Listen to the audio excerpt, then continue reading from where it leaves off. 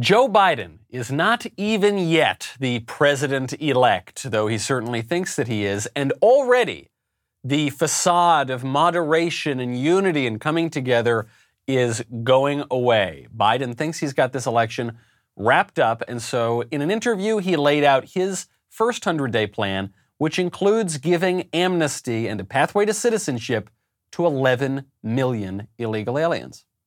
Tell me about day one of the White House and day 1 through 100, your first 100 days. What are your priorities going to be on those first days? Some of it's going to depend on the kind of cooperation I can or cannot get from the United States Congress. But I am going to make a commitment in the first 100 days. I will send an immigration bill to the United States Senate with a pathway to citizenship for over 11 million undocumented people in America.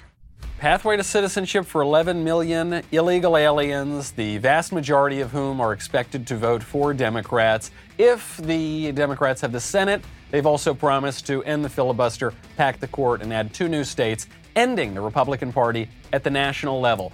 And they're just getting started. I'm Michael Knowles. This is The Michael Knowles Show.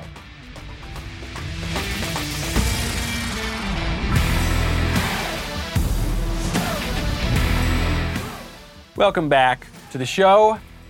My favorite comment yesterday from Misanthropic Perspective, who says, the only smooth transitions I see are the segues between Michael and his sponsors. That is very kind of you. Thank you. We were talking about Trans America, the transition team, and transing the kids, turning the little boys and making them think that they're little girls. And that is very awful. I agree. Those are not smooth transitions, nor should they be.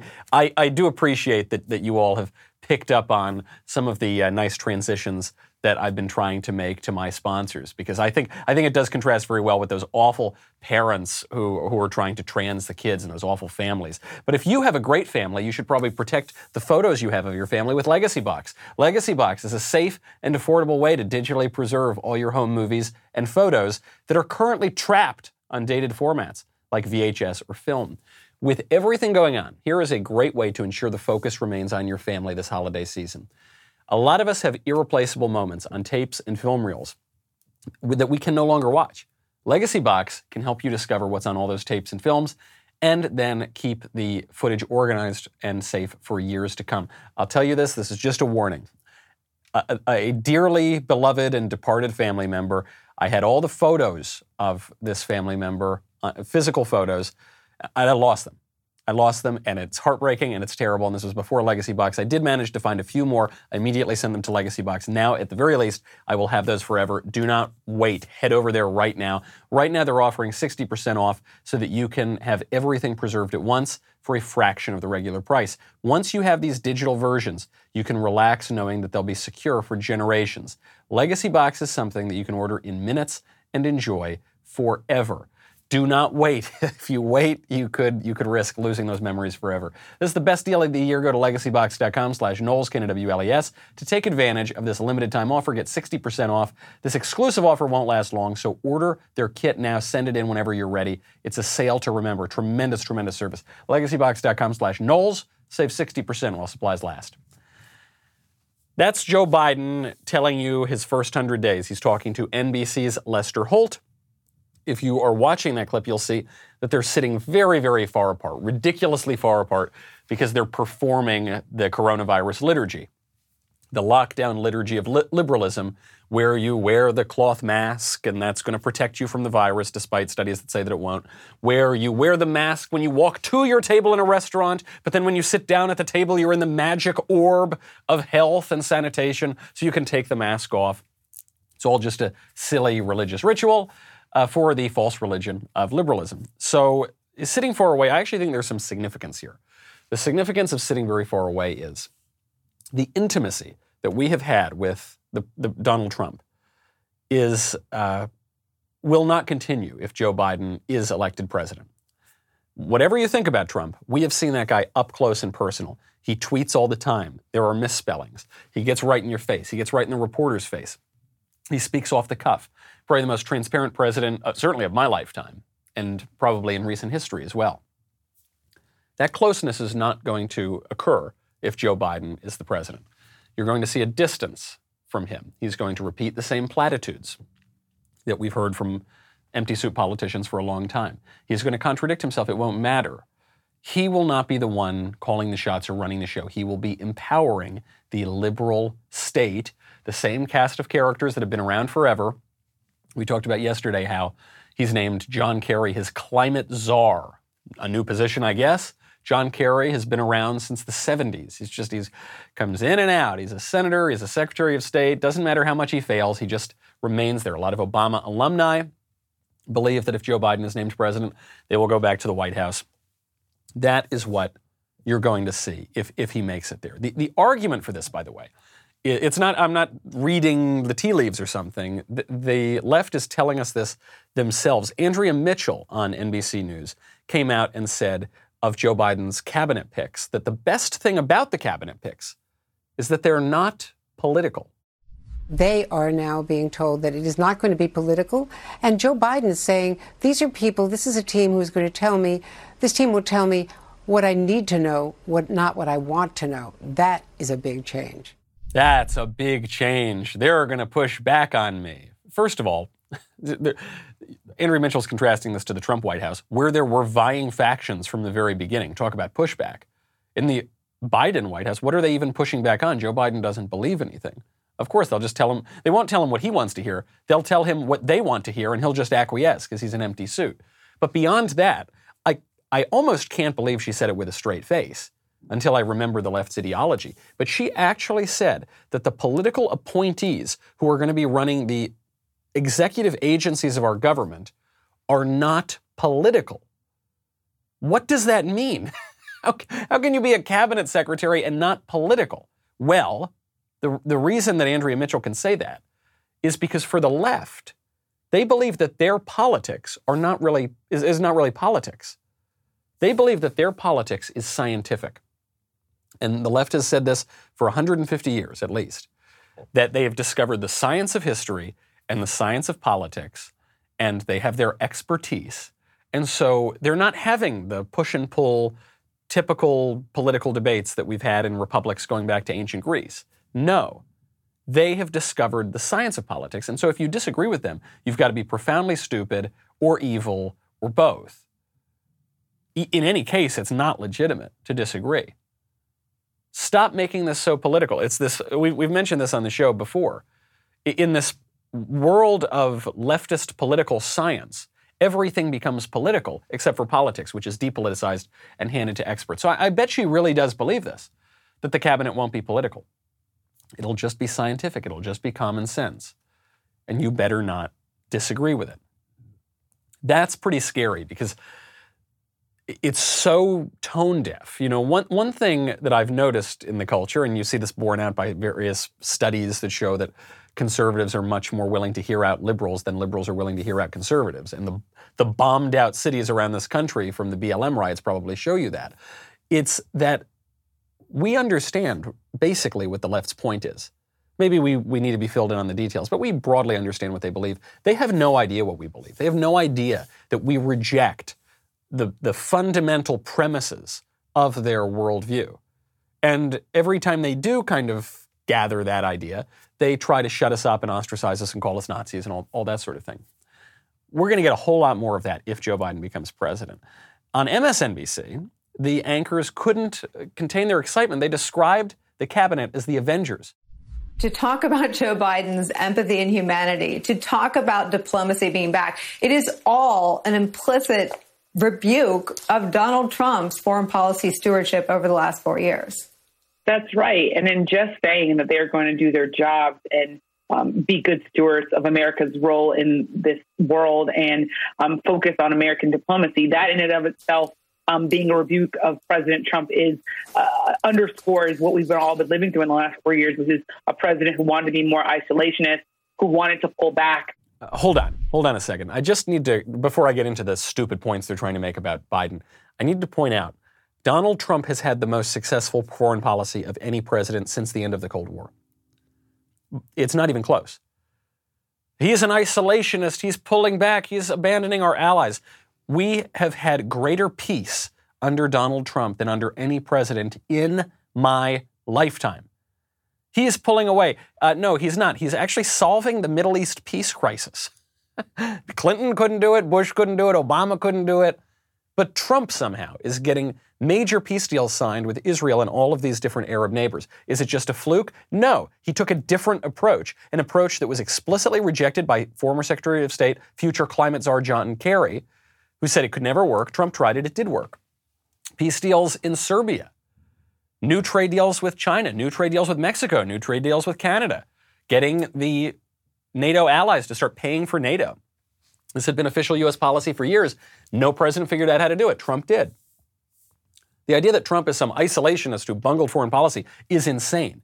He did better at foreign policy, and hopefully he continues to do better at foreign policy, than any president in the last quarter century. But then they go on to make their point about the cabinet, and this is what is so preposterous.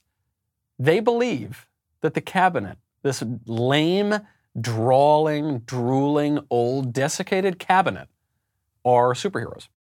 What we saw today, I was sitting in that room in Wilmington. I was thinking about the fact that Joe Biden, in some ways, for supporters, is fulfilling the promises that he made on the campaign trail. He said he wanted to have a cabinet that looked like America. And there were people there on that stage, of course, talking about all of their different accolades and their experience, but they were also talking about their families who survived the Holocaust, who survived coming from Cuba and fleeing communists, who talked about having gumbo diplomacy, cooking food, cooking Southern food, as the United Nations ambassador was saying. All of those things are what America is about. It's this melting pot. The other thing I'll just say is I was talking to a Democrat who just said this also felt like the Avengers. It felt like we're being rescued from this craziness that we've all lived through from the last 4 years. And now here are the superheroes to come and save us all. Here are the superheroes, and what are their qualifications? What are their superpowers?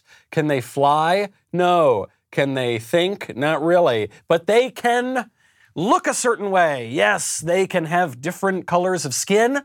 And, this is an amazing superpower, different sexual appendages. I know that, all those things were true under Trump too. But, it's super duper under Joe Biden. This is identity politics on steroids, right? This is what this woman's saying. We need a cabinet that looks like America. Well, what do you mean by looks like America? Do you mean in the sense that the cabinet thinks like Americans think? That the cabinet has the same love of country that Americans generally have? That they have the same interests, the same hobbies, the same cares and concerns? No. What she means is they've got to be diverse, meaning, different colors and sex and everything. And when they say look like America, by the way, what they're really saying is actually look more diverse than America. You have to have one of every single type of person with certain physical traits. There's something beyond stupid here. Obviously, that's very stupid and shallow and pretty offensive, but there's something beyond that that's even more depressing, which is that the focus on identity politics here, the color and sex of these cabinet picks, shows you that the individual members don't matter at all. It doesn't matter if any of these people are talented. And from the picks that we've heard of so far, they're not talented. They're not particularly intelligent. They're not particularly accomplished. None of these guys, most especially John Kerry, they're just there to fill a space, to be an empty suit, because they are the conduit for the liberal technocracy to rule. That's the really revealing aspect of the identity politics. Is no one is focusing on whether these people are competent to do their jobs. And they're not, actually. But it doesn't matter, because they're not even doing the jobs. We have had, in this country for decades now, a bureaucracy that operates largely without democratic oversight, that just makes all our policy for us. The presidents may change, but the foreign policy is supposed to stay the same. The administrations may come and go, but the giant bureaucracy that employs millions of people will keep operating. And Trump disrupted that in a limited way. He wasn't able to totally upend the deep state or the bureaucracy, but he made changes here and there, changed policy a little bit. And then the establishment fought back. They think that they vanquished him. We still don't know for sure. And now they want to govern again without any of that democratic oversight. And so all of these cabinet picks and Joe Biden himself, they will be little ornaments on the Christmas tree, little shiny things to look at, but the substance of the government will be that bureaucracy. And that makes me feel a little bit worried about our future. And when I'm feeling worried about the future, I am so pleased that I have ReadyWise. Now is a better time than ever to be prepared with long-term nutritional food options. ReadyWise has a ton of options, such as emergency meals, freeze-dried fruits and vegetables for convenient on-the-go nutrition, new adventure meals for hiking, camping, and other outdoor activities. ReadyWise makes being prepared simple and affordable. As conservatives, it's good to just be ready. Okay, I'm not saying you need to have the apocalypse happen tomorrow. You will just have peace of mind. You'll be a responsible person if you are ready in the event of some big issue, which seem to crop up all the time now. Order online, have nutritious meals shipped directly to your doorstep. When government resources are strained, it can be days, if not weeks, before fresh food is available. Do not put yourself in a situation where you need food during an emergency. Be prepared today. I love it, makes me sleep easy. This week, my listeners can get free shipping at ReadyWise.com when entering Knowles, Knowles, at checkout or by calling 855-453-2945. ReadyWise has a 90-day, no questions asked return policy. There is no risk taking the initiative to get yourself and your family prepared today. That is ReadyWise, ReadyWise.com, promo code Knowles, Knowles, to get free shipping. These are the Avengers. People do not trust these experts. We have a new poll out that shows people do not trust the experts. Do you know what percentage of Americans are going to take the wonderful new vaccine for coronavirus that we were promised is going to be 90% effective? It's about to come out. Even after, 9 months of lockdown at this point? Just 51% of Americans plan on taking that vaccine. I don't blame them. I don't blame the 49% who don't plan to take that vaccine right away. Why should they trust the vaccine? Why should they trust the experts? The same experts who told us you have to wear the mask, first they said you can't wear the mask, don't wear the mask, it's bad to wear the mask. Then they say you have to wear the mask protects you. Now we're getting studies that show the mask doesn't do very much at all. The ones who said it's going to be 2 million deaths, then they said it's going to be this, then they said it's going to be that. Every single step of the way, these idiot experts have gotten this thing wrong. And now 49% of Americans are going to be castigated as anti-vaxxers or anti-science or, endangering public health. They're probably going to try to find a way to make the vaccine mandatory. If not from the government level, then from the commerce level. You won't be able to do commerce. You won't be able to get on an airplane, perhaps. They're probably going to do that. And 49% of Americans, half the country, is going to say, I don't know, guys, I want to wait this one out a little bit. I want to make sure you get this one right. I am not saying the vaccine is not going to be good. I'm not saying that the vaccine isn't going to be perfectly safe. What I'm saying is the experts who are behind this public health dictatorship have no credibility, which is why it is just a matter of description that half the country doesn't trust them and wants to hold off for a little bit and wants to wait. It is not the 49%'s fault that they don't want to take that vaccine. It is not half the country's fault. It is the fault of the public health, egghead, lab coat wearing, tyrannical idiots who have zero credibility left, and it is the fault of the media who have lied, and it's the fault of the politicians through whose empty suits those experts speak. The media here have no credibility either, and they've pushed a lot of this. I was watching an interview between Stephen Colbert and Barack Obama that just shows you, if Joe Biden ascends to the presidency, what we are going to be in for watching the news over the next 4 years, or however long Biden would be in office. President Obama, thank you so much for joining me today. It is wonderful to be here. Thank you for having me. Yeah, it's good to see you. It is good to be seen. I've been seeing you on television, but it's good to see you in person. That's nice. And that's got to help the demo in some. How old are you? Are you between 18 and 54? I'm not the demographic you're looking for. Sorry, it doesn't count. It's too late. I apologize. It doesn't count. Michelle says hey. Oh, good. Yeah. Good. Good. She loves you. Well, so, I've really enjoyed spending some time with her over the last 4 years. I know. And, yeah. And she adores you. She thinks the world of you. I think you're okay. Can we just take a moment?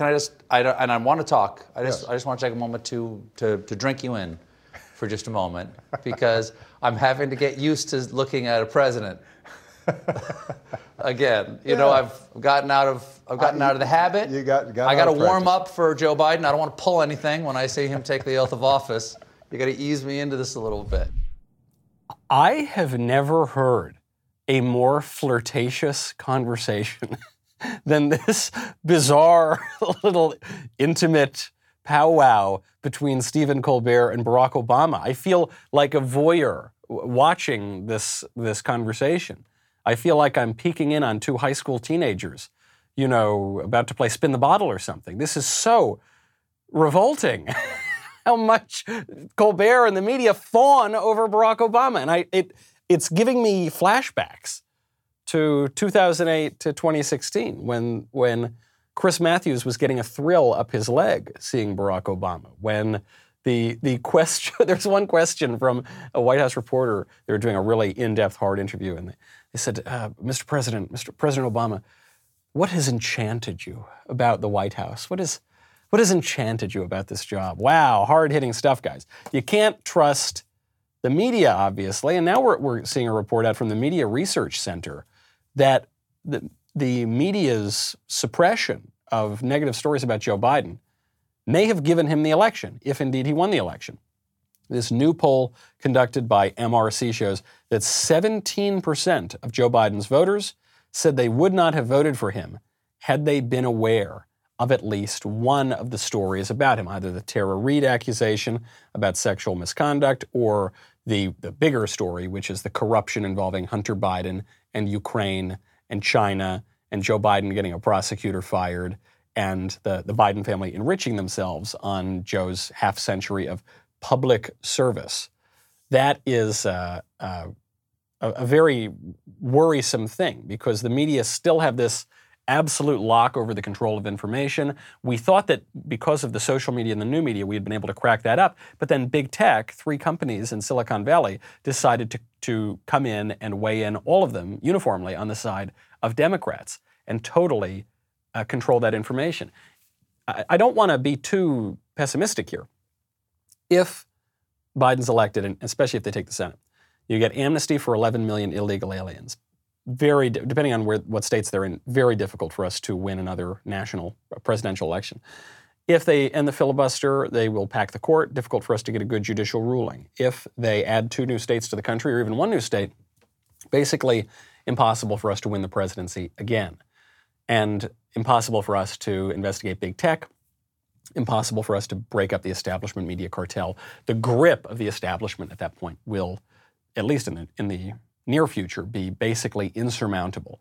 There is a lot at stake here. I know there are some Republicans who just want to roll over, who just want to say, oh, okay, well, whatever, let's concede this one. Don't concede. Don't concede. You have to exhaust every single option available to you. There is the security of the party is on the line. And, by the way, your home security is on the line. It is doorbell season, the busiest time of the year at your front door. And that is certainly true at my own house.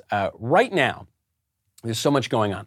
You get a ton of packages. You get a ton of delivery guys. You get a ton of relatives visiting you. Maybe you want to see them. Maybe, probably you don't. Ring has everything you need to keep an eye on your home this holiday season and throughout the year. See and speak to whoever's at your door from anywhere with video doorbells. Keep an eye on every corner of your house with easy-to-install indoor and outdoor cameras. Help protect your whole home with Ring Alarm, a powerful, affordable whole home security system that you can easily install yourself. I've been giving Ring to my friends as housewarming gifts for years. Now I'm the guy who's got a house because I moved out of crazy la-la land where nobody can afford even a little tiny hovel, in a little shanty town. Now I'm in a good Tennessee breathing the sweet air of freedom, so I'll be able to have a house. And I'm so excited to get my Ring set up. For a limited time, go to ring.com/Knowles, Knowles, to receive special Black Friday and Cyber Monday offers. That is ring.com/Knowles, Knowles. So the Democrats could have a lock on the government, more so than they already do. And despite the virus and the lockdown and all the economic problems that they largely caused, there's a simple answer, according to the Democrats, which is how are you going to deal with the pandemic? How are you going to reopen the economy? AOC has the answer. Pay people to stay at home. she tweeted out, to get the virus under control, we need to pay people to stay home. Now, there's a first order problem with this, and then there's a deeper problem with this. The first order one is the kind of typical conservative rejoinder to these ideas, which is, oh yeah, being paid to stay home sounds great, but who's going to pay for it? You know, we'll often say, yeah, free healthcare sounds great, but who's going to pay for it? You know, sure, that's a problem. Actually, I don't know that. I understand why that's a clever answer, and that we do have to deal with the accounting problem here, but we should go a step further and realize it's actually a bad thing to be paid to stay home. We don't want that. It doesn't sound good. It's actually a bad thing to get lots of stuff for free and to have the government control your health care and to have the government control these decisions of life and death for you. It's bad. It's not even good in theory, even if we didn't have to pay for it. Because it misunderstands human nature, the human role in the world, and the dignity of work. Work confers dignity. Diligence is a virtue. That is according to the old standard, which we all believed until like 5 seconds ago. Now, according to the new standard of wokeism, or call it political correctness, or call it just leftism generally, work does not confer any dignity. Work is just a burden. It's dishonorable. It's shameful. It's oppressive. It's unfair. We shouldn't have to do it. It's based on historical, even if you're not oppressed, your ancestors were oppressed, so it's a shame for you to have to work. And diligence is not a virtue. Sloth then becomes a virtue. Diligence is just, oh, you're either a fool for running the wheels on this unjust, illegitimate system, or you're just wasting your time that could be so much better spent writing poetry or being a photographer. Nancy Pelosi said this when they passed Obamacare. She said this is an entrepreneurial bill because no longer will people be stuck in jobs. No, they won't be stuck in jobs to get health care. Now they can go and be a photographer or an artist. Got news for you. Most people are not good artists. We don't have a dearth of artists in this country, okay? And art has never been particularly profitable for people. For most of human history, it's something you do out of love, and you have the idea of the starving artist. You have to work for these things. That is a good. And the right, I think, still understands this. The left does not. The problem is spend is the Republican answer to all these things, too. You know, it's why the debt keeps growing. It's actually why the left-wing establishment has tolerated certain Republican administrations. It's because it doesn't threaten their government expansion. You know, Republicans might cut taxes, but they'll just borrow more money. So the spend continues to go on. Now, amid all of this sadness and chaos and degradation of our White House and our country, we did continue at least one tradition yesterday. This was a wonderful tradition. President Trump, one of the most peace-loving presidents in the last 100 years, decided to have mercy again, and he pardoned one of the Thanksgiving turkeys. Take a listen. And now it's time for the moment of our guest of honor. They've been waiting, and in this case, he's been waiting for this. And bring him out. Look at that beautiful, beautiful bird. Oh, so lucky. That is a lucky bird. Corn, I hereby grant you a full pardon. Thank you, Corn. What a great. Beautiful. Happy Thanksgiving to everybody. Thank you very much. Joe Biden is talking about unity and coming together and how we have to get back to normal. Of course, he doesn't really mean any of that. His partisans are talking about enemy lists, and AOC is talking about it. Jake Tapper is talking about it, the Trump Accountability Project. He's installing these radical people who are going to do radical things in the government, take away our constitutional rights to self-governance. So he doesn't mean any of that. Do you know what does bring us together, though? The turkey pardon. This is a great tradition. We need more of these in America. The turkey pardon is so ridiculous, it's bizarre. It's been going on for, 60, 70 years now. There's no point to it. It's pretty weird. Good. We need more of those things. The right understands the importance of tradition, of ritual, of things we all do together. And maybe we can't rationally explain why we do them, and maybe they don't seem to serve a utilitarian purpose, but they're good. They give us some culture. They bring us together in a national purpose, even if it's pardoning a turkey and sending him to a farm in upstate New York. The left does not get that. And some people on the right, like in particular libertarians, are a little guilty of this, don't get this either. They want everything in their government to be rational. They want it all to make perfect utilitarian sense and make perfect economic sense. There's nothing economically beneficial about pardoning a turkey. But it is cultural. It is something that we can't quite calculate the effect of. But it is a nice moment when we can all just sort of laugh and let loose a little bit and feel a little more relaxed and calm with one another.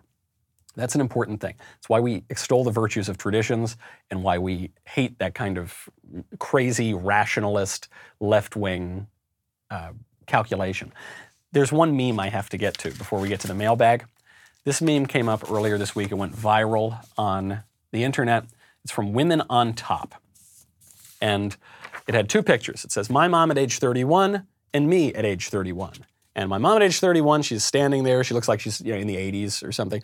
And she's got these two kids, and she's smiling, and she's hugging her kids. Then me at age 31, it's a gal wearing tights with a roller bag and a probably expensive purse here, a Chanel purse, and then a glass of champagne. Okay, and so you read that and you say, oh gosh, okay, is this saying that this poor woman is just not living as fulfilling a life as her mother did? That's kind of sad. But then there was another image that went with it. This is a picture of a woman and a guy and a kid. Obviously, they're married. They have this kid. It says, an established and complete woman with her family. And then there's a picture of a woman wearing a sort of low-cut top, eating pizza, sitting on a table also with a glass of champagne. This woman really likes champagne. I don't know why. All times of day, walking through the airport, this lady needs to booze up. Who knows why? And it says, also an established and complete woman. Now I realize the point of this. They're saying, look, any of your choices are not only fine and acceptable, but they are equally conducive to human flourishing. There's nothing intrinsically good about having kids or settling down or getting married or having a family. That is exactly as good and purposeful and productive as sitting and drinking champagne and cold pizza or drinking champagne with expensive luggage walking through an airport. Not everybody gets to get married. Not everybody. It is a privilege. It's a nice thing. Some people are called to other things. Some people are called to celibacy. Some people are called to religious life. Some people are called to be married. Not everyone gets to have a kid. Some people suffer from infertility. Some people, maybe you can adopt a kid, but not everyone gets that. Kids are a blessing, right? However, it is good to be married. It is better to be married and settle down than it is to just pursue your own appetites and drink champagne all day long, all the way through your whole life. It is good to have kids. Some people don't get to have kids. We all suffer. But it is good. It is better to have kids than to choose not to have kids because you want to pursue your own appetites and just do whatever you want all the time. Someone tweeted this out the other day. They said, why did people want to get married and have kids when you could do drugs in foreign countries? I assume a comedian, but I think there was a lot of earnestness in what she was saying for a lot of millennials. We need to have a standard. And I think conservatives need to stop this kind of nonsense. There are a lot of conservatives who would say that, yeah, just do whatever you want. Do whatever you want. You do you. Who am I to judge? I can't. No, that's a dereliction of duty and a dereliction of leadership, and it's making people miserable. And the reason, by the way, that these images work is because it says me at age 31. And when you're in your 30s, you're still like having fun and you're young and you can do whatever you want. But these things have effects later on in life. And if you're still boozing and just waking up with bottles of champagne at age 61, maybe something's gone a little wrong. Your partying days should be over at that point. You should settle yourself a little bit more and train your habits. And it's not quite as glamorous at that point. And this is lying to women in particular, and women have become more miserable, both in relative to men and in absolute terms, as measured by any social scientific survey since the 1970s. Take social science with a grain of salt, but all of them show it. And why is that? It's because of these sorts of lies of feminism. And conservatives, I think, have abandoned them too. And conservatives, because we just think it's easier to throw up our hands and say, well, who am I to judge? I don't, whatever, that's fine, you do you. No, it's not true. That kind of attitude toward life will make you miserable. Never too late to throw that attitude out, but you absolutely should. Let's get to the mailbag because Thanksgiving is almost here. That means Black Friday is almost here too. Since last year's Black Friday deal, we have been consistently adding more features and products to our membership program. We're really excited about it. To name a few things, we have added more exclusive Reader's Pass content. Our Insider and Above members can now stream our content on Apple TV and Roku, which is very exciting because of all the new content we're adding, such as a 5th day to the Michael Knowles Show, starting Friday, December 4th. We're going to be 5 days a week, and we're going to radio, too. You also get, not one but two Leftist Tears tumblers, early access to our Daily Wire merch, and daily discussions with our writers and special guests. We're also continuing to add new features and products like the entire PragerU library, which is currently being added to the website, which is very good because I have a show at PragerU called The Book Club. We're adding content from Candace Owens, who will be launching a new show with us early next year. Needless to say, we're pretty excited about this year's deal, and you will not want to miss it. Head on over to dailywire.com. We'll be right back with the mailbag.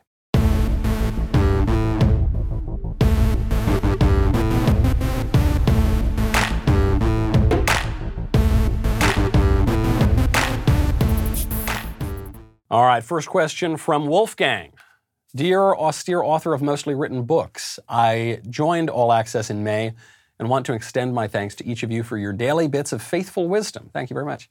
I've been told that Thursday is about commemorating racism and destruction, but I will be celebrating in the usual way by giving thanks for the people and circumstances God has set around me. And the folks at Daily Wire will be on that list of gratitude. How will you be celebrating? Happy Thanksgiving to you and yours. Oh, that's so kind. You know, this year, we're not, unfortunately, not going to be able to travel to see our family for Thanksgiving. Part of that is the COVID restrictions, and we just moved to Nashville. So I actually will be celebrating with the Daily Wire as well. We're going to go over and hang with some of the guys at Daily Wire and have a nice Thanksgiving. It'll be lovely. And I'm glad you brought this up because this is a point that actually ties right in with the point about tradition that we were just discussing. This is the 400th anniversary of the landing of the Mayflower. 1620 is when the Mayflower lands. The Pilgrims get off at Plymouth Rock. Through a very complex and very interesting history and providential history, they encounter these Indians who become the Wampanoag Nation. The providence of it is unbelievable. These Pilgrims land 300 miles off course at the wrong time. They land on the beach, and they hear an Indian come out and speak to them in English. Greetings, Englishmen. That was Samoset, an Indian who spoke broken English. And then after that came Squanto, perhaps the only Indian in the New World, in the entire hemisphere, who was fluent in English because he had been kidnapped earlier, brought back to Europe, lived in Spain, was rescued probably by monks, sent to London, lived in London, talked to the Pilgrims about England, which they all knew about, and then hopped a ship, somehow got back. He lands in the New World. He finds out that his tribe is dead because they had been wiped out by disease. Makes it all the way down, is taken as a prisoner of Massasoit, who is the chief of what became the Wampanoag Nation, and then just so happens to be there, right where and when the Pilgrims land. You couldn't, if you don't believe in Providence after hearing that history, I don't know what would make you so. And then the Pilgrims, form a really important alliance with Massasoit. Massasoit allies with the Pilgrims. He grows his power. They take out worse Indians who are trying to attack the Englishmen. Then peace persists for a couple of decades, and then unfortunately one of Massasoit's sons, who took an English name, Philip, decided, based on faulty intelligence, that the Pilgrims had turned on him. Historical record shows probably was not the case, and this led to a bloody war. Some of the Indians still sided with the Pilgrims, but then peace ends in the region. This is an incredibly complex history, and the shallow and ridiculous idea that the Pilgrims came and the Englishmen just slaughtered all those helpless, poor, innocent, naive Indians is so offensive to the Indians because it doesn't treat them like human beings. It treats them like innocent little children, who don't know any better. No, these were real men. They knew what they were doing. These were diplomats. These were statesmen. These were fighters. These were warriors. And we had alliances and we had battles and those sorts of things. All of that to say, the 1619 Project is a year earlier, right? And it doesn't want to frame our country in 1620 when the Pilgrims landed. It wants to frame our country in 1619 in Virginia when a slave ship landed. The New York Times is clear about this. Nicole Hannah-Jones, the anti-historical journalist who put out the project, said this is not even so much about rewriting history as it is, although she did rewrite history and then had to correct it, even though she got the Pulitzer Prize. But it's not so much about rewriting history. It's about reframing American history. What that means is, we can draw our national identity and mythos from anything. You could draw it from World War II, and we do in some part. You could draw it from the Civil War. You could draw it from the Revolutionary War. You could draw it from the era of good feelings. You could draw it from the French and Indian War, which actually maybe we should. You could draw it from Jamestown. You could draw it from Plymouth. You could draw it from that ship in Virginia. The way you frame it is not about facts. It's about feelings, actually. It's about how you feel toward your country. Do you love your country? Do you hate your country? If you love your country, then you'll take these people seriously and be grateful for the country they gave you and give thanks. If you hate your country, then you will attack it. You'll attack all of these men. You'll say it's hopelessly bigoted, and you'll only talk about all the terrible things that ever happened, which will, by the way, always happen everywhere in the world because this is a fallen, broken world. It is a choice as to whether or not you want to love your country or not. It is your duty. It is your duty to love your country. Patriotism is an extension of filial piety, of your love of your parents. And it's deeply immoral and disrespectful for you to hate your own country. That's what the left is doing right now. You should not do that. You should break bread and give thanks for not just all the blessings we have right now, but all the guys in 1620 who gave it to us. From Andrew. Hello, Michael. You said that the way Rudy Giuliani laughed at the CNN journalist was actually a good thing. Wouldn't you think that this is a bad road to go down for conservatives to be okay with laughing at people because of who they work for when they literally did nothing wrong? It reminded me of Richard Dawkins saying to go out and mock religious people just because they believe in God. How is the right being okay with this? Just from being from CNN, not as bad as what Richard Dawkins said, just from believing in God? Thanks. Love your show and all that you do. Yeah, there's a difference here. Namely, it is good to believe in God. It is bad to work for CNN. That's it. First of all, I'm not convinced this reporter did nothing wrong. I mean, this reporter was asking dishonest questions, and CNN is a fake news outlet. Not meaning that they never get anything right, but just meaning that they're not the news. They're an activist organization for the Democrats, and they pretend to be a news organization. But I'd actually like to push beyond that. What we have been stuck in on the right is this kind of limp proceduralism for a long time, where we only talk about the form of politics. We don't talk about the substance of politics. So a good example of this would be that weird drag queen liturgy that we saw the other day where they tried to trans the kids. The conservative, quote unquote, who only cares about the form of things will say, we should not prosecute the adults who are transing the kids and encouraging the little boys to call themselves little girls. We shouldn't prosecute them because, look, that's their belief. They believe that you should trans the kids, and I believe that you shouldn't trans the kids. And who's to say which one's right? So they can do them and we can do us, and you can't legislate morality, even though you necessarily always legislate morality because that's what laws are. They all refer to the moral order. You say you can't do that, so we can't make a distinction between the two things, so let's just let them both exist. No. No, the left doesn't do this, and conservatives didn't do this until like 15 years ago. It is good to believe in God, and God exists. So people should not be mocked for believing in God because that's the correct opinion. If anything, people should be mocked for not believing in God. Or at the very least, they should be persuaded that they're wrong. People should be mocked for working for CNN or for taking CNN seriously because it is a hack, dishonest, fraudulent news channel. We can know these things because we can ascertain truth. Maybe not perfectly all of the time, but we do have faculties of reason, which are not infinite, but they're pretty good. And we can do that. We're stuck in such a radical subjectivism right now that we lack the confidence to make any truth claims about the world. It's why, or just you can see it in our language, people once stated facts. They say, this is a leftist ears tumbler. Then they would say, I think this is a leftist ears tumbler. Then they would say, I feel like this is a leftist ears tumbler. And then they added like to everything they're saying. What does that mean? Well, you go from a statement of fact, which can be refuted, and which implies that you're going to force your views on somebody. Then you say, I think, a little more distance. Then you say, I believe, a little more distance. Then you say, I feel. Well, you can't argue with a feeling, right? A feeling is just a sort of sense or a taste or a preference. And then when you add like, it creates a simile out of every sentence you say. It creates a distance. So you're never saying a statement of fact. This is a tumbler. You're saying, this is like a tumbler. Okay, I guess it could be like a tumbler in some way, but what I want to say is the thing itself. Have confidence, use your brain, Don't be afraid to state the truth. These are long answers today, but they're very good questions. From Justin. Michael, how could Trump possibly have underperformed with white males? That makes absolutely no sense to me. Help. Yeah, I don't really believe it. I don't. These machine cities, we know, probably gave us quite a lot of fraud. And the evidence I'm using to back this up is they stopped counting. They stopped the count on election night. And then they started up, then they said they weren't going to start up until the next day, but actually in certain places like in Georgia, they illegally started up in the middle of the night without any poll watchers. They turned poll watchers away. So I don't really necessarily believe that Trump lost among white guys.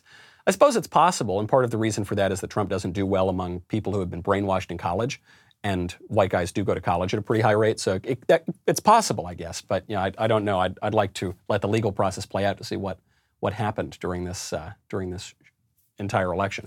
Last question. Michael.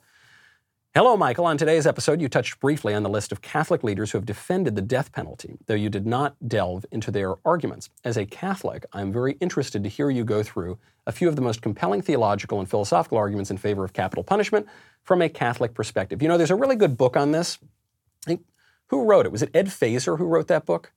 I think it was. I think Ed Feser wrote that book. I forget, the name of it escapes me now, by His Blood Shall Be Shed or something to that effect. But there's a good essay by my friend and priest, Father George Rutler, called Hanging Concentrates the Mind.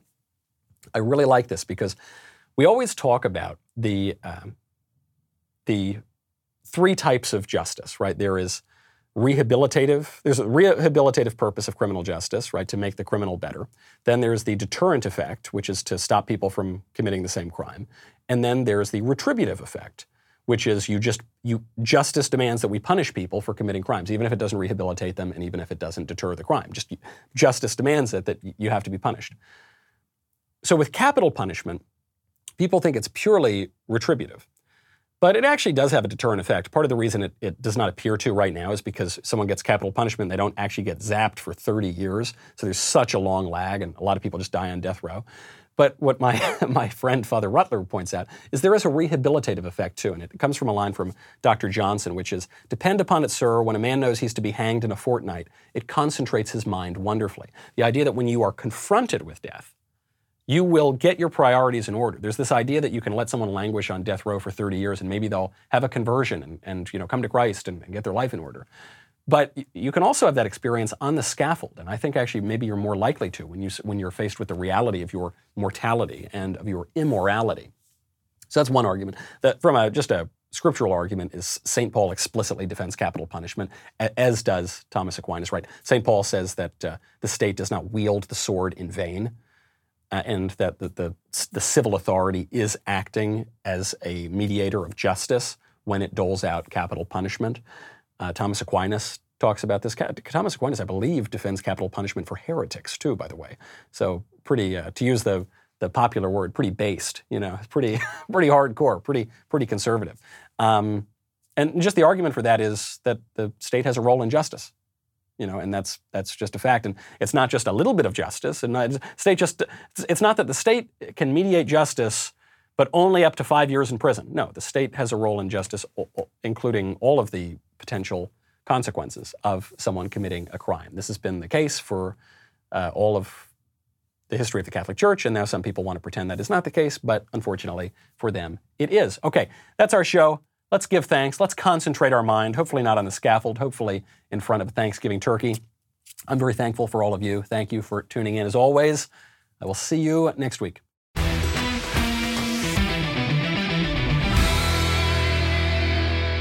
If you enjoyed this episode, and frankly, even if you didn't, don't forget to subscribe.